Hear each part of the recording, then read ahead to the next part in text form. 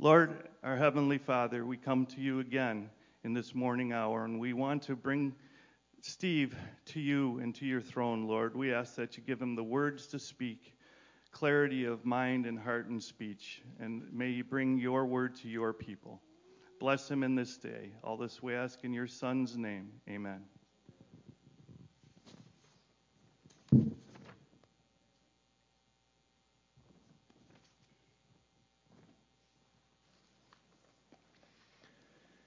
It is a privilege to be here to proclaim God's word and proclaim Christ crucified to you today. So we're going to read Philippians chapter 3, verses 2 through 11. I believe that will also be up on the screen. So hear God's word, Philippians 3 at verse 2. Look out for the dogs. Look out for the evildoers. Look out for those who mutilate the flesh. For we are the circumcision, who worship by the Spirit of God and glory in Christ Jesus and put no confidence in the flesh, though I myself have reason for confidence in the flesh also. If anyone else thinks he has reason for confidence in the flesh, I have more, circumcised on the 8th day, of the people of Israel, of the tribe of Benjamin, a Hebrew of Hebrews. As to the law, a Pharisee, as to zeal, a persecutor of the church, as to righteousness, under the law, blameless. But whatever I had, I counted as loss for the sake of Christ. Indeed, I count everything a loss because of the surpassing worth of knowing Christ Jesus my Lord. For his sake I have suffered the loss of all things and count them as rubbish, in order that I may gain Christ and be found in him, not having a righteousness of my own that comes from the law, but that which comes through faith in Christ, the righteousness from God that depends on faith, that I may know him and the power of his resurrection, and may share his sufferings, becoming like him in his death, that by any means possible I attain the resurrection from the dead. This is the word of the Lord.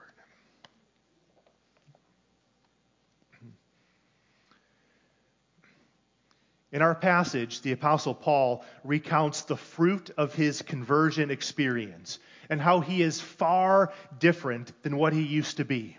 He is now a Christian. And everything that he once lived for, he counts as absolute rubbish. Well, how could he say such things? Well, the reason is because he is born again. He is regenerated. The old has gone, the new has come. This was an act of God to produce this change within him.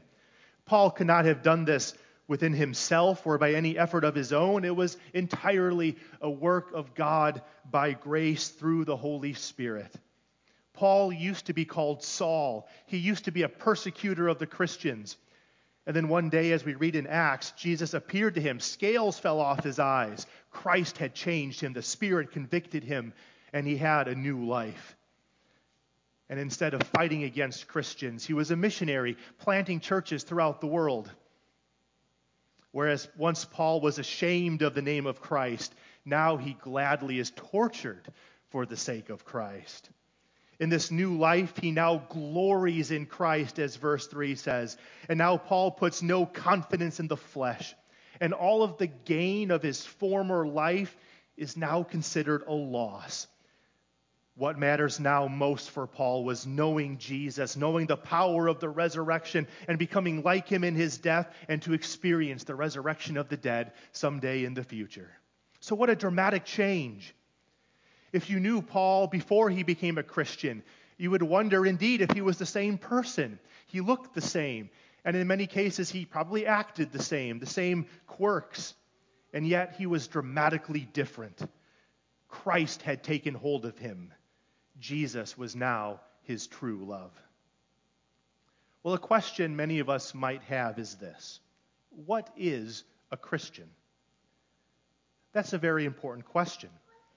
Many of us might be pondering becoming a Christian. We don't know much about it. We've heard about it a little bit, and we're intrigued. We're on the fence. We're on the edge. We want to know more. But yet some things are holding us back from becoming a Christian. So it's important to ask that question. What does it mean to be a Christian? And lifelong Christians may not actually be Christians because they have it all wrong.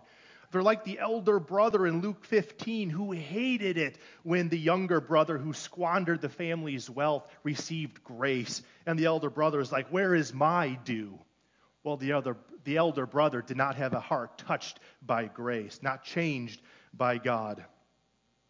And of course, society likes to assume many false things about what a Christian is, and we could go on and on about that.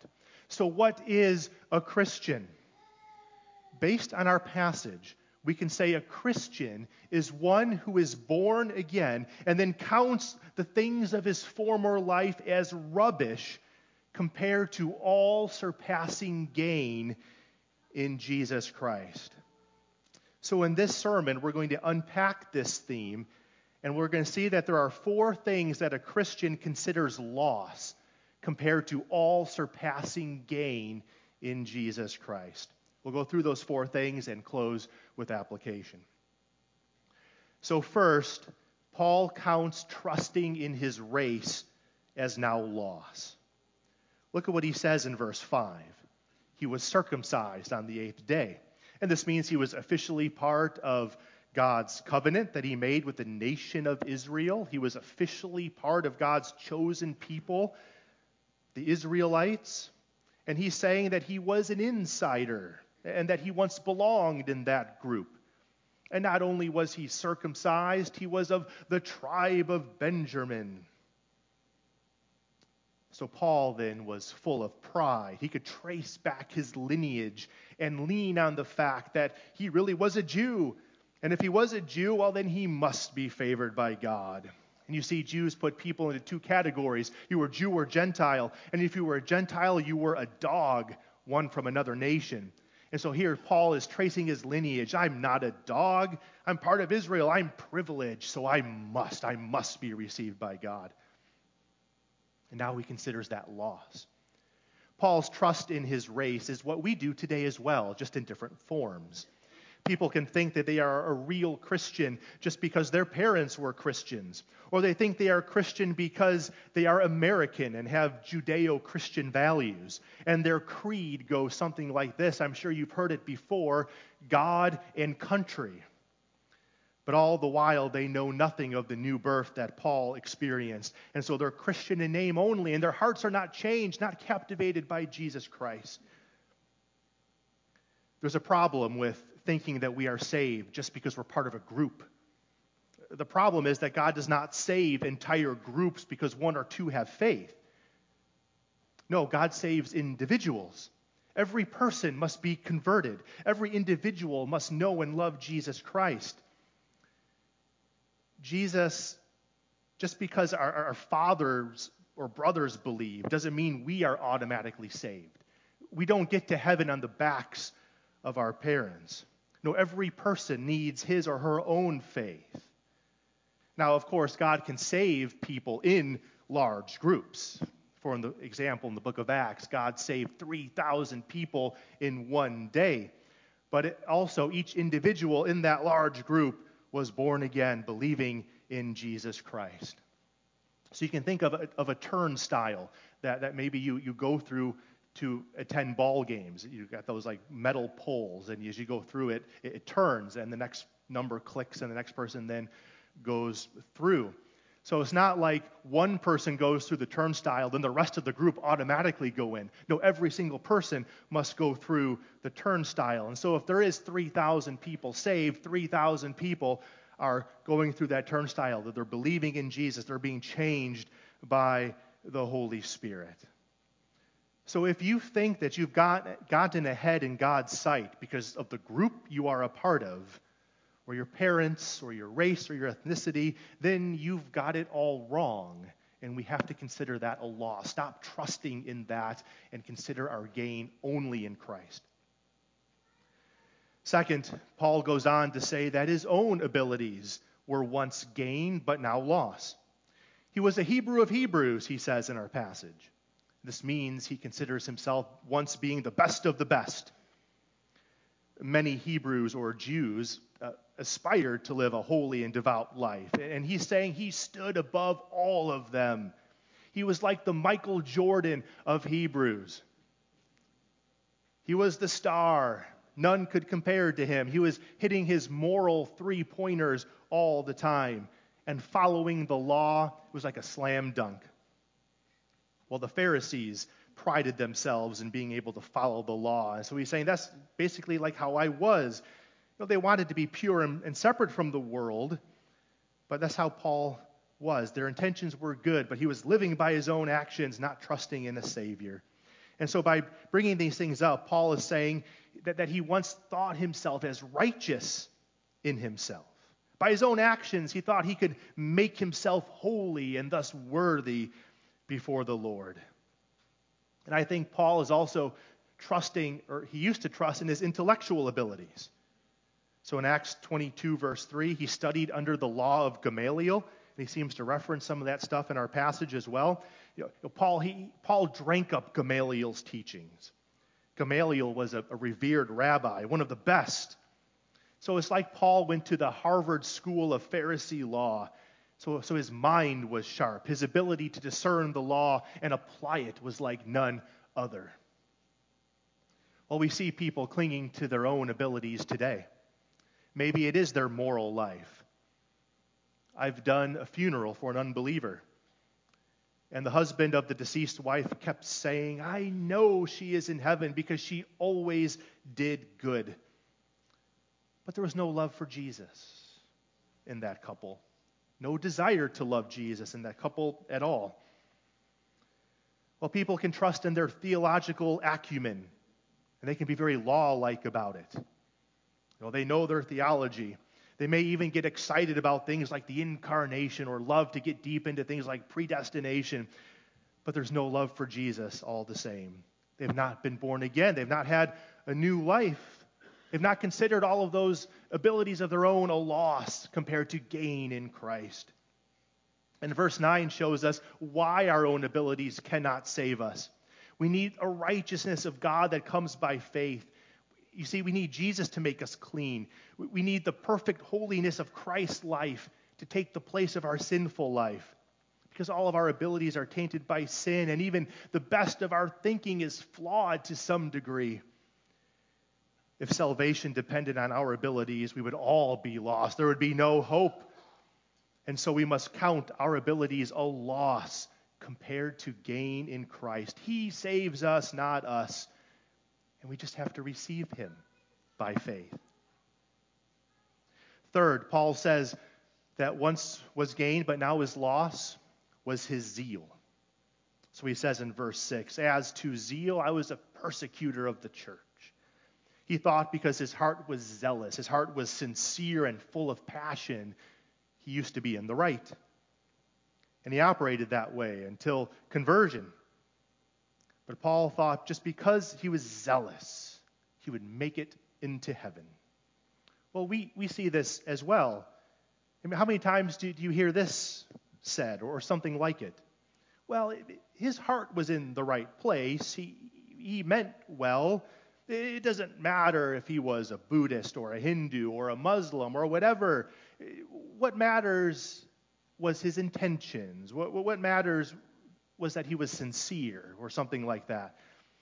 Well, the problem with this is that being sincere about the wrong things will destroy you. Well, Paul used to be sincere, zealous, but zealous for the wrong things. Our poor friends who have never come to Christ, they think they are so sincere, but they're sincere about the wrong things, and so their souls stand damned to hell unless something changes. Oh, we need to be sincere, but we need to be sincere about the right things. So Paul speaks in verse 9 of having received salvation through faith. Oh, we need a real faith, a sincere faith in Jesus. But even then we must be careful, because the level of sincerity of our faith doesn't make us saved. Yes, we are saved through faith, but the level of sincerity doesn't make us saved. And this is good news, because the level of our faith is actually fluctuating daily. It's more sincere other days, less sincere other days. But it's not like we go in and out of salvation every second of the day. No, once we are born again by the Spirit of God, we are saved by Jesus once and for all. And nothing can change that fact that we are saved by God.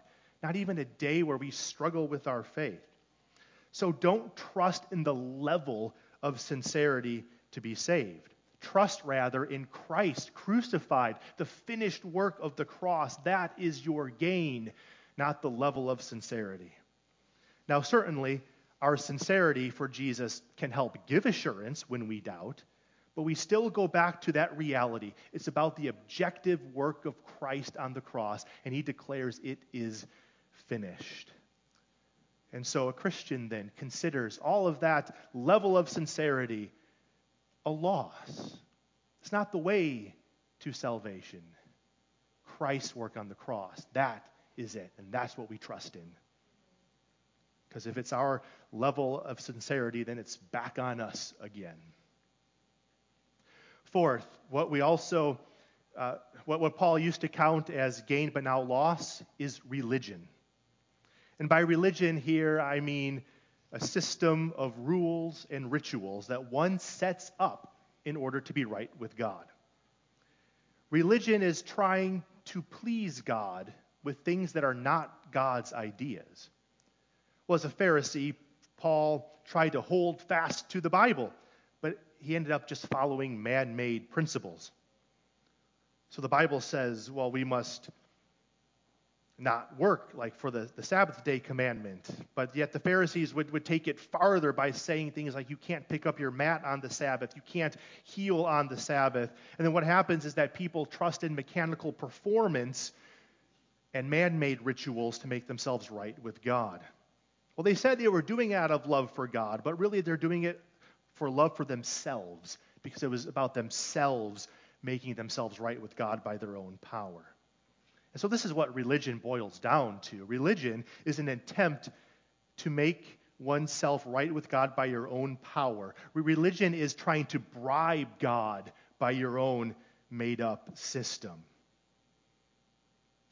We essentially say we will live this life or do this practice, but God, you better save me. You better make my life better as a result of me doing this. And so religion then is so wicked because our works can't save us, and the best of our religion is still tainted by sin and condemnable to hell. We need Jesus to save us. We have to count our religion a loss compared to gain in Christ. There was a woman who was known for her saintliness. She was known for her religion.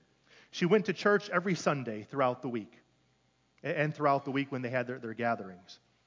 And in her church, she did every activity there was. Oh, she was very religious. And the church decided to do communion one morning during the week, and she was faithfully there and just took pride in all of the things that she did. And on one occasion, the church did communion on a special service early on that Sunday, and she was the only one who showed up. So she prided herself in her religion, and the pastor was impressed with her level of devotion. Well, behind her happy church life was a lot of pain. Her husband was quite sinful, and he was violent with her. He was often drunk, gambling their money away. And then one night, one of the husband's gambling buddies made a bet with him. I don't know what the sum was, but a good chunk of it was a lot of money, I take it. And the bet was that the husband would listen to a sermon by some pastor. And the bet was made because it was never believed that husband would ever actually listen to a sermon. Well, the husband did listen to the sermon. He wanted the money. But as he listened to the sermon, he was convicted. The Spirit got a hold of him, and he gave his life to Jesus Christ. And he became a new man because the Spirit caused him to be regenerated. And then suddenly he had this desire to live a new life, and he got rid of the alcohol, he stopped gambling, and he began to love his wife. And the wife was astounded at the change. And seeing her husband changed, she saw for the first time what it really meant to be a Christian. And she realized she had it all wrong. She realized to be a Christian was to be born again and have this new life in Christ. She saw the love that her husband had for Jesus. And then she realized her Christianity was not really Christian at all. She realized she was stuck in religion, trusting herself. Religion used to be her gain. She had never tasted the new life. Well, some time went by, and she too gave her life for Christ, and she counted her religion a loss compared to gain in Christ. So Paul looks back on his life. He sees how he once trusted in his race, his own ability, his zeal, his religion, and he counts all of that rubbish. All of his gain is now in Christ. That's what it means to be a Christian. Can you say today, all of my gain is in Jesus Christ? Well, let's do some application now.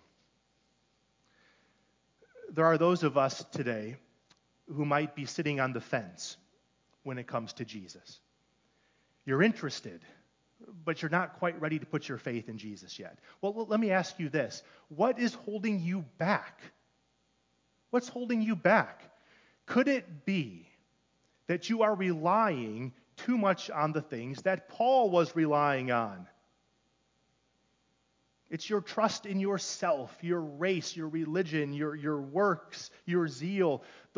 Your trust in those things are keeping you back from becoming a Christian.